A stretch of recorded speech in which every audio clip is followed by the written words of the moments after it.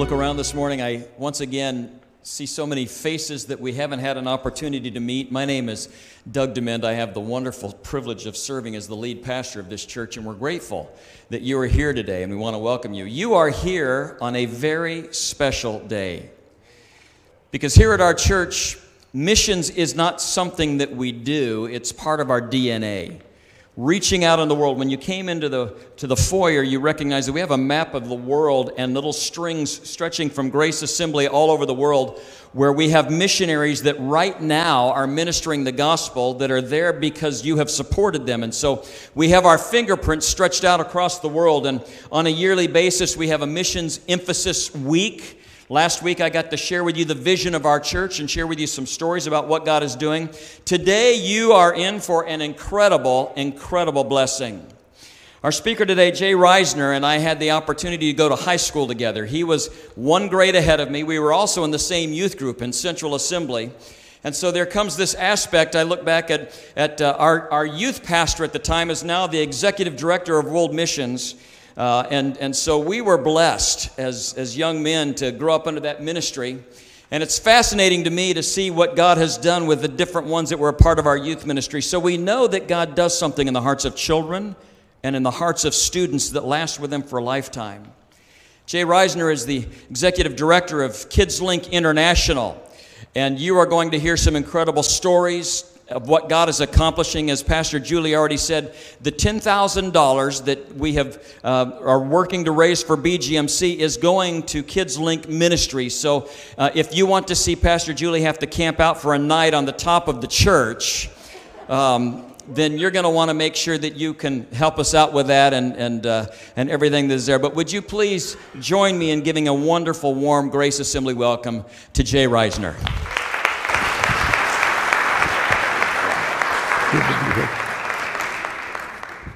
Thank you, Dad. Oh, good morning. How many of you are here?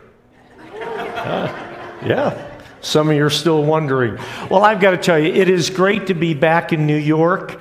You may have speakers that come and just say, hey, it's great to be here. But I was born in Westfield, New York.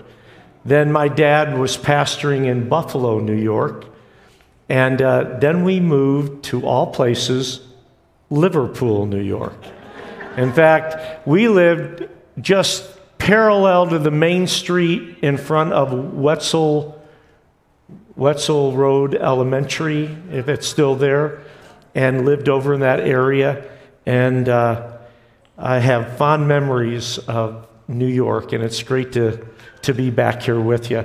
You know, you're going to get to know a little bit about me over the next 25 minutes. But I don't know much about the congregation. And I'm sure you're sitting around people that don't know much about you either. So I'll tell you what, just do this with me for a second. I'd like for all of you to stand. You're not going to move out of your seat. Just everybody stand up. And if what I say pertains to you, then you'll sit down and we'll all know something about you, okay? And so like if I say, sit down if you have purple eyes, you sit down and everyone will go, weird, okay? But we want to find out something about you. Here we go. Sit down if anyone has ever told you that you snore. Oh, we got a whole family affair. Look at this. Okay, my word. Sit down if you've got the same socks on you had on yesterday. Oh, yes, thank you for being honest. Okay, all right, sit down if you had to look and see if they were yesterday's. All right, sit down if you've ever taken a piece of chewed gum and put it underneath a table or a chair, or yeah, thank you. Oh, yes. All right. Sit down if you ever pulled one of those out and chewed it. Oh, Julie, Pastor Julie. You know what? I think you're still chewing it too. All right, stand up if you plan on having a great morning. Yeah, good, good. All right. Sit down if you should be on a diet. All right. Sit down if the person next to you should be on a diet. Oh, a young lady just got hit. Okay. All right. I saw that. All right. Sit down if you consider yourself good looking.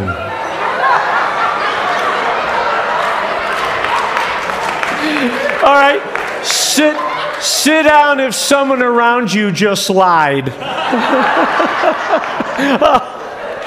All right, and sit down if you love the Lord this morning. Give yourselves a clap. That's great. Oh, my word. That was good. We got black eyes with some people going out. Hey, if you're a kid and you are in elementary, let me see your hands. Elementary kids. Just raise them up really high. All right. I'll tell you what. I'm going to take time to do this. If you're elementary, I want you to come and sit down here for just a second. I'm only going to take it for just a second. My word. Isn't this great? Just sit down right there. No. I want you sitting on the floor looking at me. On the floor. There you go. All right. Good job. Tomorrow you learn colors. Okay? That's good. Well, you know what? I love kids. For 42 years, I've worked with kids. And I just want to take a second with them. Good morning, you guys. Good morning. It's great to see let me see your teeth. No, put them back in. Put them back in. There you go. You know, hey, guys, let me ask you something. How many of you know that God loves you? You know that? How many of you think God loves every kid in this church? Well, he loves you too. Okay. How many of you think he loves every kid in New York? United States, Africa, Asia, Europe. How many of you think he loves kids all around the world? He really does. And you know what, big kids, you can listen to. You know what? I am so glad that God doesn't treat kids like lollipops. Do you guys like lollipops? Big kids, do you like lollipops? Yeah, everybody's got a favorite flavor. But how many of you like lemon? Okay. How about apple? Okay. How about root beer? Yep. Chocolate? All right. My favorite, bubble gum. And I've got to tell you, can you imagine if God treated kids like lollipops? If he came along and said, oh, I found my favorite kid. Yes, here he is. He's the lemon kid. He's my favorite. No, forget him. Forget him. No. I found the real kid I died for. It's the orange kid. Yes. No, forget him. Forget him. I love the grape kid. That's my favorite. No, forget that. My favorite, the apple kid. The apple of my eye. In fact, I think I'm going to keep that one. That's my favorite. But you know what? God doesn't treat kids like that. He doesn't treat people like that. In fact, young lady right there, could you come up here real quick? Right up here. What's your name? Ella. Ella. And how old are you, Ella? 6. Are you married? No. No, okay. Ella, I want you to reach in here, and whatever one you pull out, that's God's favorite flavored kid, okay? So reach right in there. This is God's most favorite flavored. Ella, just one. This is God's. Ella, just one. This is God's. Ella, put the other hand in there. Try. This is God's most Ella, I need one, okay? What's wrong? There's nothing in there. There.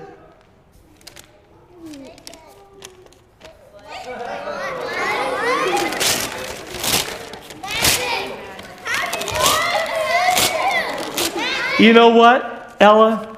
You are exactly right. You see, you couldn't pull out just one because God doesn't have just one favorite. He loves every single person, and especially you. Give Ella a big hand as she goes back.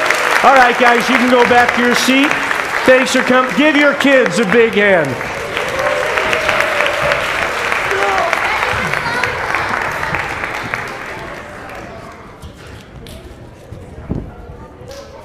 She said, "How did you do that?" I did that very well, thank you. Okay. You know, I have a wife. Yay. We've been married 42 years, and we've got 5 kids. And they range from Tanya, Shauna, Clayton, JJ, and Sadie, from 40 years old down to 22. And this is JJ and Sadie in our last prayer card picture. And I want to tell you about one of our kids. We've got 3 girls, 2 boys. Clayton, who's 37, pastor in Oasis Church in Los Angeles. But when he was a year and a half old, he always stayed in his crib. But this night, about 1:30 in the morning, he came into our room, and my wife felt his head, and he was burning up. And so she gave him Tylenol, put him in bed with us, and I had just fallen back to sleep when I heard my wife scream, oh God, help, Jay, turn on the light. And when I turned on the light, Clayton had gone into a seizure. Now, I had never seen a seizure before. And his eyes were wide open. His eyes were rolled back into his head. He was shaking, convulsing. And I grabbed that body, and all of a sudden, it just went limp. And I said, Clayton, no response. So we quickly put him in the car and sped to the hospital. And they took him and they began to look at him and work on him. And the doctor came out and said, your son should be okay. He's had what we call a grandma seizure, probably because of the high temperature. He said, when we get it down, the temperature, we'll give him back. And about 4 o'clock in the morning, they handed Clayton back to us. And we went outside and put him in this car seat.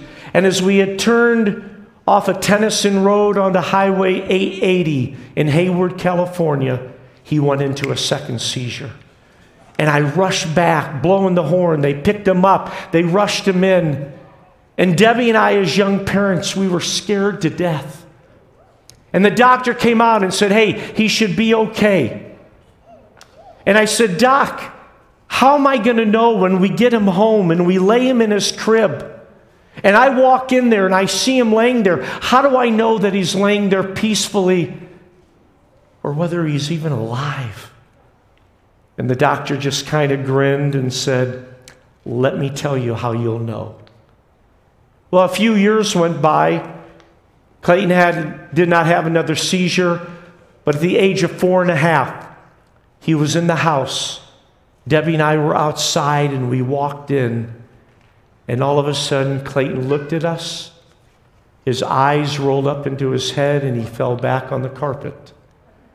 And I ran over and grabbed that limp body and I said, Clayton, look at me. No response. Clayton, look at me. No response. And then I remembered what the doctor said. If I wanted to know whether he was alive, I reached down and I began to feel the main blood vessel on his neck.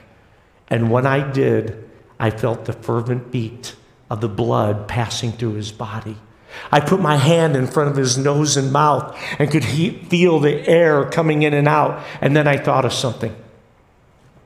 I looked at that limp body, eyes open, rolled up. I said, Clayton, if you're playing a trick on Daddy and Mommy, you need to stop right now or you're in big trouble. And the eyes rolled down. A little grin came across his face. He looked at me and said, Daddy, I was only playing. You know, he is just like his mother. just like her. But let me ask you, how did we know he was alive? It's the fact that when I reached out and I touched the blood, there was a fervent beat of blood passing through his body. His body was saying non-verbally, I'm alive, it's real, it's beating, it's fervent, it's good, it's beating. Do you realize today that there are people in Africa, in Asia, in Europe, in the United States, but right here in Syracuse, that are walking around today saying, what can I touch that'll give me life? What can I reach out and grab a hold of that won't be a high today and a low tomorrow, but what can I reach out that will change me? And I've got to tell you, being the Children's Ministry Specialist International, I travel to 10 to 12 countries a year. And I see things that trouble me when I walk in, like in Thailand, into the mall, modern mall, but right in the middle are the golden statues where they go and they light their incense and they're praying to their God. To go into Mongolia and to travel up the road and you see a statue with stones all around it and watching people stop, pick up a stone and throw it, believing that if they do that, the God of travel will take care of them. To be in Nairobi, Kenya, where we lived for 8.5 years, and to get into a taxi and to see the little gods, the plastic gods that are glued to the dashboard, believing if they pray to one of these 117 gods, that the God will hear. But how many of you know that when you pray to something that's not real, it cannot answer? But can I tell you today, as we begin to sing and as we begin to worship God, we weren't worshiping a statue or a piece of wood, but we were worshiping a God that's alive today. A God that when you say, God, I need you. I can't do this. I need you today. He's a God that says, I am real. I am beating in your life. I'm there to never leave you, never forsake you. There's a saying that says, you can lead a horse to water, but you can't make him drink.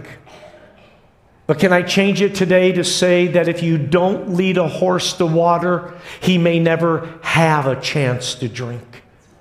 Which is saying that we are here to bring people to Jesus Christ, to bring people to understand that he is a living God that can change their life forever. And God's called us to do that.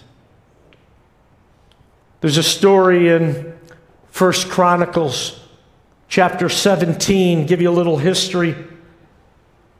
David has just got done, King David, of building a house for himself out of timber. And all of a sudden, he goes to Nathan the prophet and he says, you know what, I built my house out of timber, but God doesn't even have a home. There's no place for the Ark of the Covenant. And I want to build a temple. And Nathan says, hey, great, go do what's in your heart. But God comes to Nathan and says, no, that can't happen. Go and tell David this. And he goes to David and says, David, God says you cannot build the temple. But it will happen, and it will happen through your seed. And all of a sudden, King David, he could have got upset. He could have argued with God. But he accepted what God was saying. And at that point, his whole view of what was going to happen changed. Because he realized at that point, he had become a person that would be in a preparatory role. All of a sudden, he gathers up and realizes that he can touch the future by what he does that day. And start looking at what he did. He gathered up the stonecutters, the masons, the carpenters. Every time he would go out for a war and he would defeat the enemy and God gave him favor, he'd bring back the gold, the silver, the iron, the bronze. He was dedicating all of it to God. His eyes were on him. And then he sits and he draws out every single detail of the building of the temple. And when everything is ready, he turns over his kingdom to his son Solomon. And then he passes away. And Solomon continues. He builds the temple, and the glory of the Lord filled that place. But I want you to see what happened. David wasn't even there for the end result, but he had a heart to touch the future by what he did then. And folks, God is looking for people that will touch the future by what they do today. Every word you speak, every action you have, it affects the future. I just want to say with our words, the Bible says that our words have power to give life or to give death. The things we say to people, we say to kids, we are affecting the future for them by what we do today. Debbie and I have been involved in children's ministries for 42 years. Not by default, but by design. Because I honestly believe that I couldn't have any higher calling. I believe that when you change a child for Jesus, you can change a family. You change a family, you can change a community. You change a community, you can change the world. And reaching kids or giving them a chance to know Jesus when they're young saves them from years of scars. I sat in a church getting ready to preach, and sitting to the right of me were 23 men from Teen Challenge. And I love Teen Challenge. I love what they do in men and women's lives. But one of the men came up and said, I want to tell you a story. He said, I never knew my father. And I got in a gang at the age of 9. And he said, at the age of 13, I killed my first person. He said, I was caught. I was convicted. And he said, at the age of 22, I got out of jail. But he said, I didn't know what to do. And he said, I got involved in drugs and alcohol, prostitution, and my life was ready to be done with. And I tried to commit suicide, and I failed. And he said, all of a sudden, someone introduced me to Teen Challenge. And it was there that the ambulance of Teen Challenge and the ambulance of Jesus Christ took my life, and I've been changed forever. And he said, I stand today as a 30-year-old to tell you, I love Jesus with all of my heart. And I love that testimony. But how much more do I love my testimony to tell you that at the age of 4, I said, Jesus, come into my life. I've been a bad boy. And I gave my life in my language to Jesus at the age of 4. And I live for him. And there are times that I stretch the boundaries. But my life was there, and he never left me. He never forsake me. He kept beating in my life. And I can tell you today, I stand as a missionary to tell you that I've served him my entire life, and he has never left me, forsaken me, and I love him with all my heart. Do you know what that testimony is? You see, the other man, his testimony was falling off the cliff of life. And he almost died spiritually, emotionally, physically. But the ambulance of Jesus Christ and Teen Challenge changed him. But my story is this. I never fell off the cliff of life because I had parents. I had Sunday school teachers.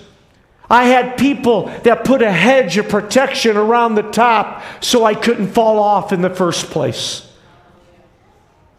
And that's why reaching kids are so important. And God began to deal with me, and I knew that I wanted to go from the entertainment world where I would perform at Six Flags Over Texas and Six Flags Over Georgia, Six Flags Over Mid-America.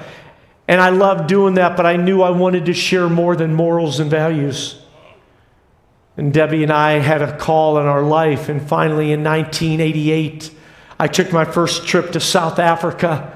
And when I walked in and I saw kids everywhere, and I went into their school and I got to share the gospel and give an altar call, it changed my life. And Debbie and I said, we're going to go to Africa.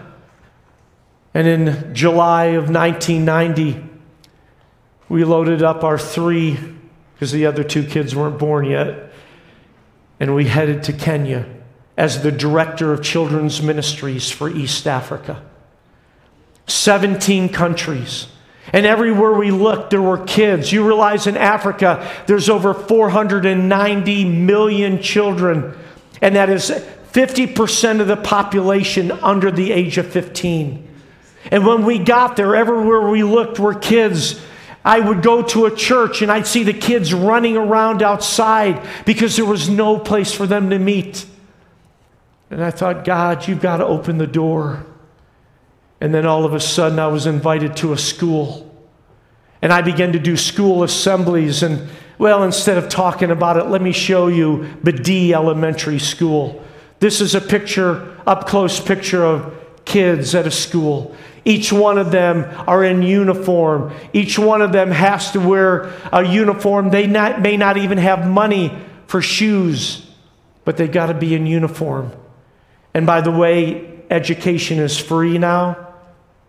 So every religion shows up and the schools are packed. This is an up-close picture. Let me show you the far-away picture.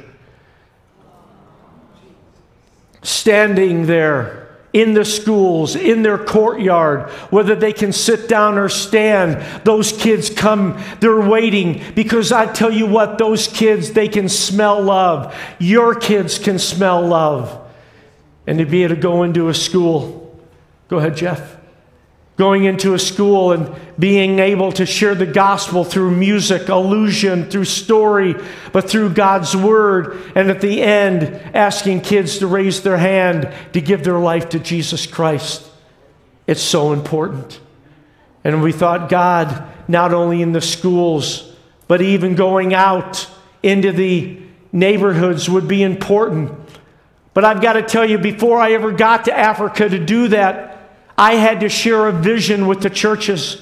I had to share as we were itinerating, and I'll never forget going into Capital Christian Center, a large church, and sharing what we wanted to do when we got to Africa. Had never been there, but I knew what I wanted to do.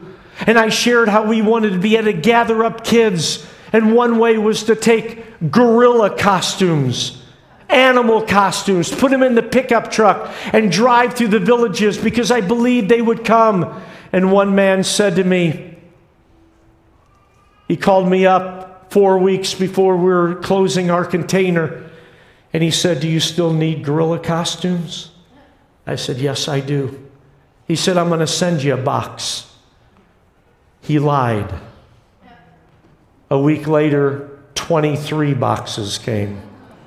46 gorilla costumes, yellow, purple, green, orange. And we loaded them into the container. And it was a week later that I went to another church in San Jose, Bethel, San Jose. I shared about not only reaching the kids that way, but because television had been a part of my past, I talked about how great it would be to be able to do a television show that would reach into homes of Muslims, Sikhs, Hindus, of anybody that has a television. And after service, a man walked up and said, "I feel like I want to help you get your personal camera and editing equipment so you can start working on things now. How much will it cost?" Well, to be honest, I hadn't looked at the cost. I didn't know whether to say 10,000, 15,000, 1,000. And so I just said what came in my mind. It would cost $5,000. And he looked at me and said, "Wow, come with me." And I walked over, and his wife was sitting down like in the second row. Most people had already left from church. He said, "My wife and I were sitting there, and God touched our heart and spoke to her about an amount to give you, and spoke to me about an amount to give you." And he said, "When we unfolded the papers, we had the same amount." You said You said $5,000. Honey, show him your paper. And it said $5,000. And I thought, oh God, thank you I didn't get greedy. And so I went out and bought that camera and the editing equipment, and we loaded it in the container. And now you fast forward to what I just showed you of all the kids.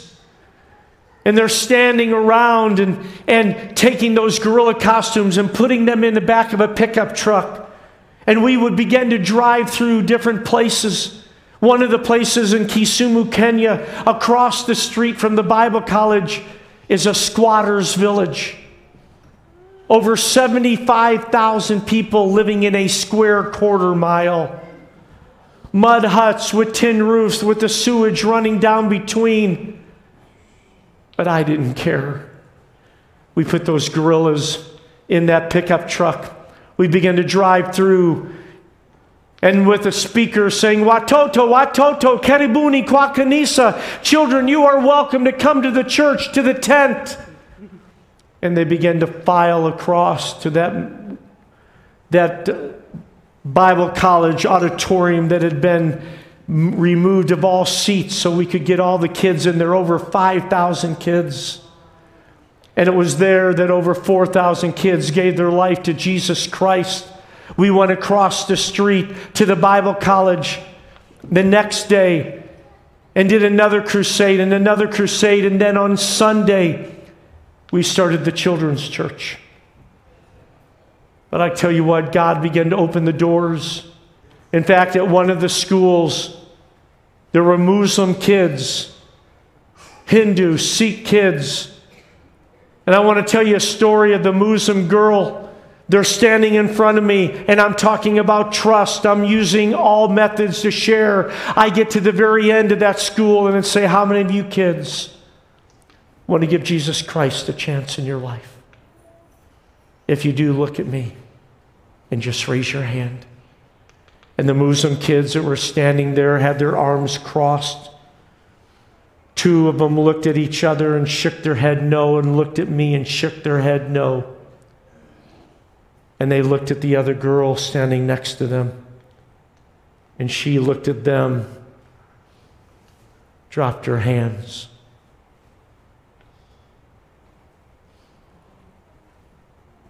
And that Muslim girl bowed her head and gave her life to Jesus Christ.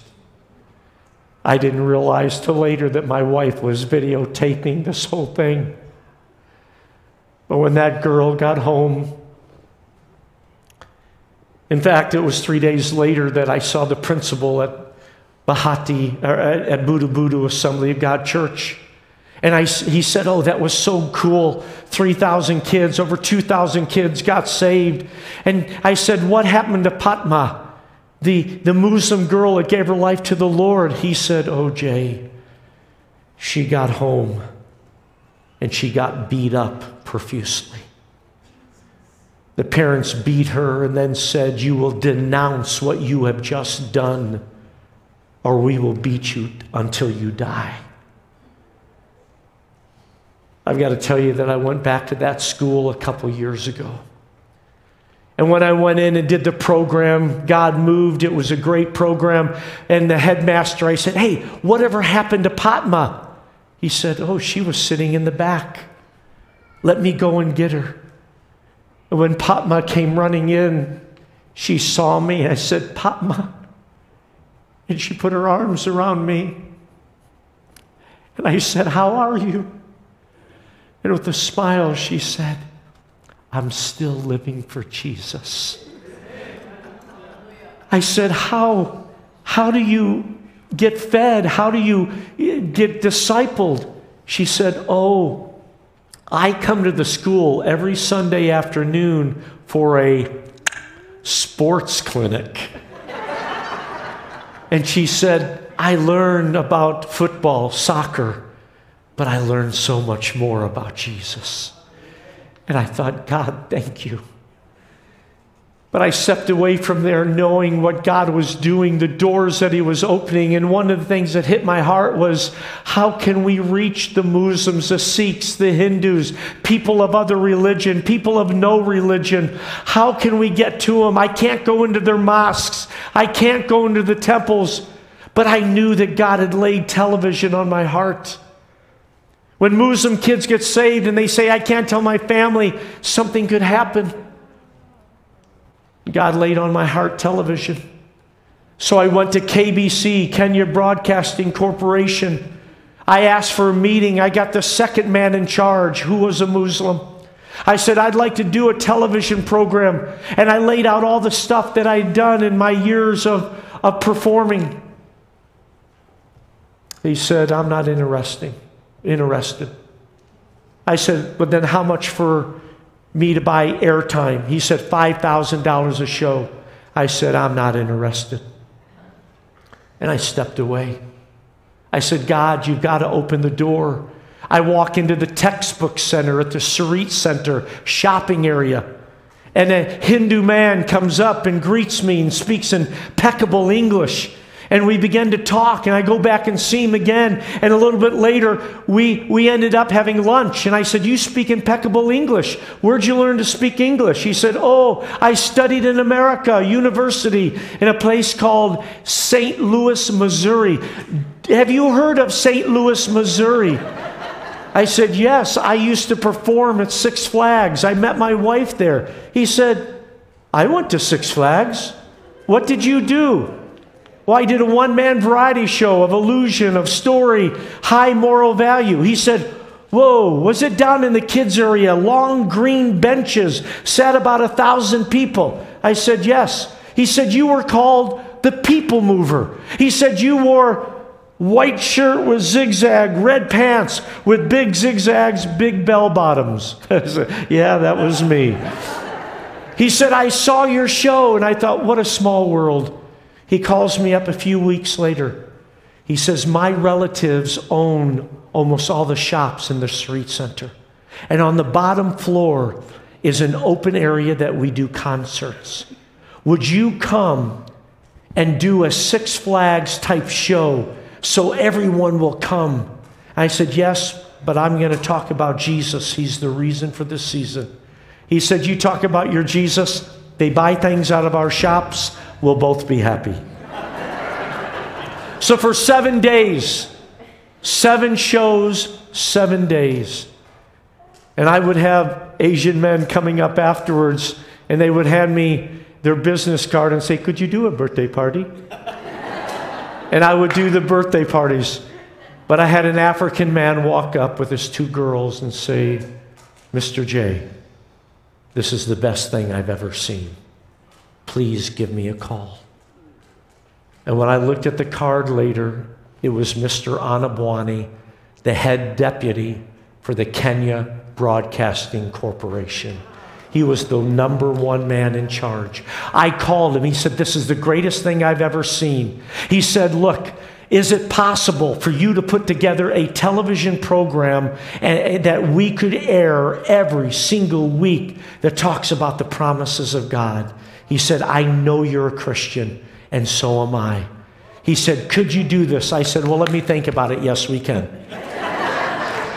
And I want you to know that that was the beginning of Rainbow Surprise, a bright-colored, fast-moving, formatted TV show that talked about the promises of God. And I took that editing equipment, and I took my camera, and I put together just a trailer of what we could do. And when he saw it, he called me and said, the directors love it. Let's start as soon as you can. And that was the beginning of Rainbow Surprise. A bright-colored, fast-moving, formatted TV show that talks about the promises of God. And I've got to tell you what started in 93. You can go to the next one, Jeff. What started in 93 became the #1 show in the country of Kenya. They did a survey of 100,000 people saying, what is the best show? And they thought it would be an adult show. We got 86,000 of those 100,000 votes. And God began to open doors. We began to get letters from Sikhs, from Hindus, from Muslims. And can I tell you, up to last year, we were reaching 20 million a week with Rainbow Surprise. And getting letters from Muslims saying, I've accepted Jesus in the privacy of my home. God began to move. But I've got to tell you what's happened since then. It was just about a year ago that I called the superintendent of Kenya, Philip Katoto, and said, Philip, God wants to do something bigger. Because of COVID, I have schools in Indonesia. I have schools calling saying, can you send us material? We want to show our kids. And I said, we've got to go bigger. And he said, meet me March 3rd of 20. Meet me in Dallas at a conference, and I will tell you what we have found out. I said, go after the biggest network. And when I met him, he says, you need to sit down. He said, the biggest network in Kenya has sister stations, Citizens Network. And he said, when I called Citizens, the lady who was the director grew up watching you on Rainbow Surprise. And she said, oh, if they'll produce it, we will air it. In fact, I want to just show you a clip of the new show that we are just building the studio for and what you're helping us do, called Star Point Academy.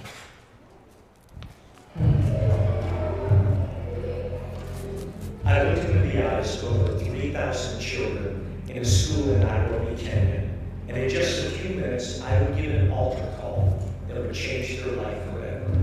We saw over 2,000 kids give their life to Jesus Christ, and we saw this happen school after school. But then we began to say, God, how are we going to reach over 490 million kids with the gospel? And God gave us an answer. It was through television. And it was there that we began to produce a television program called Rainbow Surprise. I'm going to tell you the story of a little girl that grew up in the slums of Kisumu, Kenya. Because it was there in the large mud hut with other children gathered around community television that she began to learn how to walk with Jesus day after day. And you know, that was 25 years ago. But today, it's a new day, and we must find a new way with this new generation to share the gospel of Jesus Christ.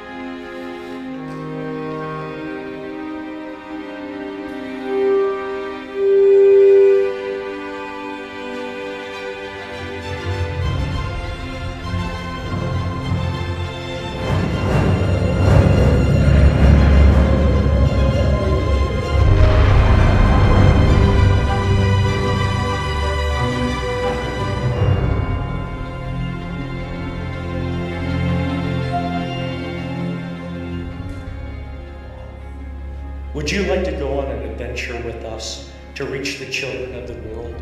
You see, right now we have a contract to broadcast to over 100 million on the continent of Africa. And the door is also open for us to go into the Muslim country of Indonesia. We can't go on this journey alone. Would you go with us?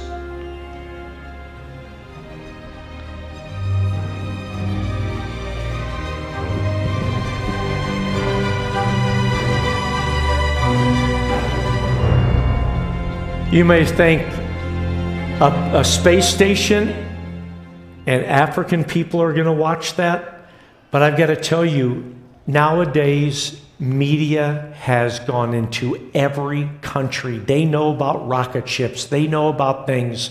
What the biggest thing with kids right now is transportation, where you can step through and you can go to a country or you can go back in time. And it's so neat that with Star Point Academy, we will have so many people involved in the show, but we will be able to go back into Jesus' time. We'll be able to do so much. But I think about the fact of us being able to reach 100 million a week. And I look back at this, The man who said, I'm going to send you 46 gorilla costumes. The lady and husband who said, I'm going to buy you your first camera. The man who walked up to these two girls and said, I want you to do a TV show. Do you realize that they had a heart to touch the future by what they did that day? I've seen just under 500,000 kids come to know Jesus Christ. But I think of the people that made a difference because of what they did that day affected the future. And this is what happened with David. David had a heart to touch the future by what he did. The second thing is that David had a heart of sacrifice. He didn't just talk about what he was going to do. In fact, he came, and after he had given all the gold and silver for the temple, he then says this in 1 Chronicles 29:3, besides in my devotion to the temple of the God, I now give my personal treasures of gold, silver for the temple. He gives everything that he had personally because he wanted to make a difference. And what is sacrifice? Sacrifice says this. Sacrifice is to forfeit one thing for another considered to be of greater value. And when we're willing, not just financially, but when we're willing to get up and to take time and sacrifice our sleep to pray. I wish I could tell you of time after time of being robbed in Kenya and having 15 men cutting the bars on our window and for the bolt cutter to break. And to find out from a letter that a parent had no idea, but her 9.5-year-old boy came home and said, we got to pray for the Reisners. Why? Because I was praying at school and I saw bars and they were behind the bars and there were people trying to cut them to get in to kill them. And the minute they prayed at 7 o'clock, Indianapolis time was the exact time the alarm on our house went off that we were being robbed. To think of climbing Mount Kilimanjaro and getting altitude sickness and them saying he's throwing up blood, got to get him down tonight, but they couldn't go from 15,000 feet down to 9,000 at night. And somehow when they got me down and I laid unconscious for 24 hours, when I came to, Greg Beggs and David Smith and the missionaries got me in the vehicle and we drove to Greg Beggs' home. And when we got out of the car, standing there was Greg's mother, a missionary, Mary Beggs. And as we got out, we all said, hey. And she said, which one of you almost died 2 nights ago? Greg said, why do you ask? I got ready for bed. She had her own disease that she was dealing with. She got in bed. She was tired, but God said, you got to pray. One of the missionaries is going to die. And she got out of bed at midnight and for 7.5 hours laid on her face and sobbed before God. God saved his life. Which one of you almost died? And I said, Mary, it was me. And I think of the people, the kids, the people who have prayed and sacrificed to make a difference. You see, David had a heart to touch the future by what he did that day. He had a heart of sacrifice. And I've got to tell you, if you're going to make a difference, the third thing he had was a heart of action. He didn't just talk about it. He actually goes out and gets all the gold and silver. He brings it. And when the other leaders see it, they begin to rejoice and they go and get everything. And it says that people were full of joy because of what they saw. Because David was a person of action. And I've got to tell you today, we've got to be people of action. We can't just talk about things. I've got to tell you, that the mission field is Africa, it is Asia, it is Europe. But can I tell you that when you walk out your doors and you get outside, you are in the mission field? And I pray that when you are at work tomorrow, adults, and you see somebody with a strained look on their face because they've lost somebody because of COVID or their sickness or financial relationship, I don't know what it is. I pray that God gives you spiritual ears and eyes, that you go over and say, hey, I see something's on your heart. I want you to know I'm praying for you. Young people, can I tell you, at your schools, you've got kids that are loners, that they're looking for life, and at home they don't have life, and they're ready to take death. And when you see a kid sitting by themselves because they're made fun of, because the way they dress, the way they smell, the way they look, the way they talk, I challenge you to go and say, hey, you're sitting by yourself, come sit with me. What happens if your friends get upset? Then they're not true friends in the first place. Guys, we got to be willing to sacrifice. We got to be willing to sometimes even give it up people we think are friends to go to be with the friends that really need friends.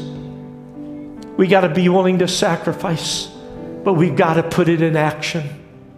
I close with this. In 2006, we'd come home off the field, and I was at a conference, or I should say a retreat, with the ministerial staff from Timberline Church. And as all 18 of us sat around a table, a man walked out, a lady to greet us. A black young lady walked up, and as she got close, I saw some markings on her face. And as she began to talk, my wife turned and said, she's from Kenya. She walked away, and I walked up and I said, Jambo, Mama. She turned and said, oh, si Jambo.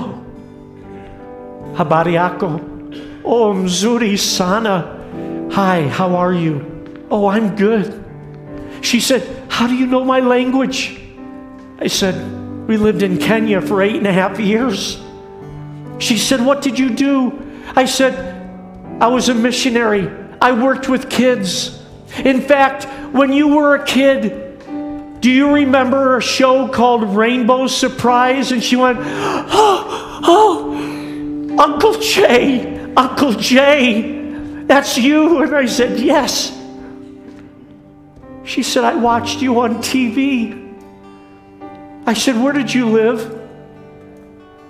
She said, I lived in Kisumu, in a squatter's village across the street from the Bible school. She said, I was home after school and I heard on a speaker, Watoto, Keribuni kwa kanisa. She said, my mom grabbed me, we ran outside, and I was scared to death because I saw a yellow gorilla. And she said, but the gorilla was waving and you said, follow us to the church.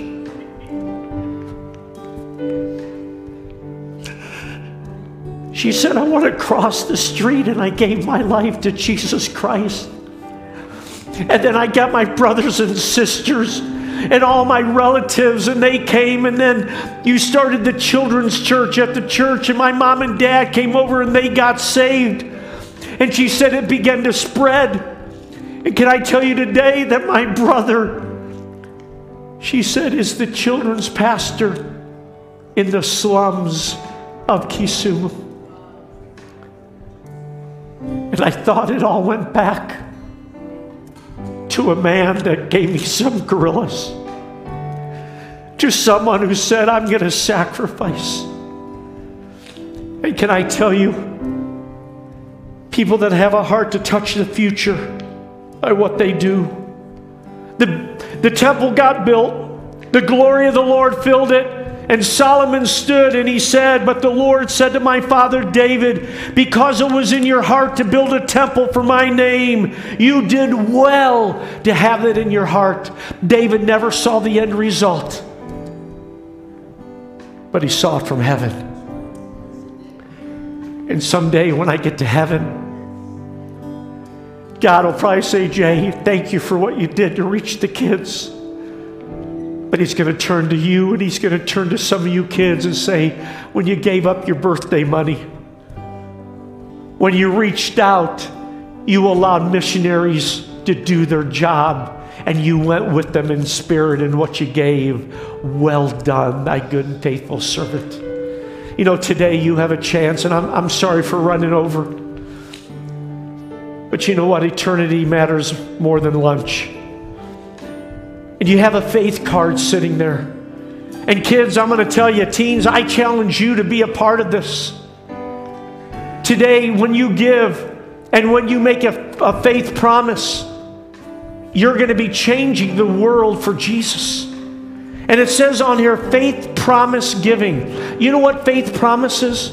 It's not saying whatever I have in my wallet, that's what I'm going to give. You see, when you give to missions, you can give 3 ways. It's a 3-layered cake. You got the big section at the bottom, and then the next size and the smallest one. Let me tell you what the smallest is. It's some of you that can say, hey, I've got some extra money, and I didn't know where I was going to put it. I'm going to give it to missions. And that's great. But then there's the next section where you say, you know what? I don't have extra money, but I'm going to change the way I live. Instead of buying 3 suits this year, I'm going to buy 1. Instead of buying all these shoes, I'm going to change and I'm going to wear the same ones. It's changing the way you live. But there's some of you, you don't have extra money. You've changed the way you live. Then you come to the biggest part that all of us partake in. And it's when we say, I don't have anything, but by faith, I'm going to give. That's what a faith promise is.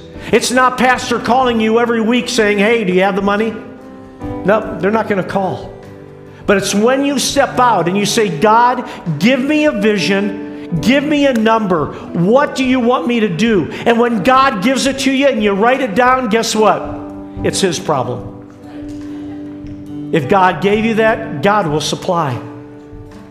I had a kid sitting in a service, and he wrote down on a faith card, $1,500. And his parents laughed. And they said, how are you going to do that? He said, I don't know, but I know what God told me. And so they get home, and it was during that week, he came in and said, Dad, I got an idea. Let's go to garage sales. Let's ask people around the neighborhood for stuff that they'll let me sell in a garage sale. And as they went around, and they actually went to a place, sitting to the side were old windows that had been taken out of the house. And the boy said, can we sell those? And Dad said, yeah, we can clean them up and sell them. When they got those windows and they began to take the paint off, they were antique windows. And they sold them for $2,000. And that little boy said, see, if God says something, He will do it.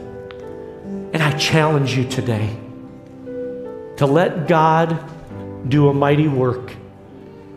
Pastor, come on up. And I want to say this in closing. I know what it is to live by faith. I sat in a meeting. I was at a big church, and they said, how much can you believe for? And I wrote down $50,000 for BGMC. And God said, 100,000. And you know what I did?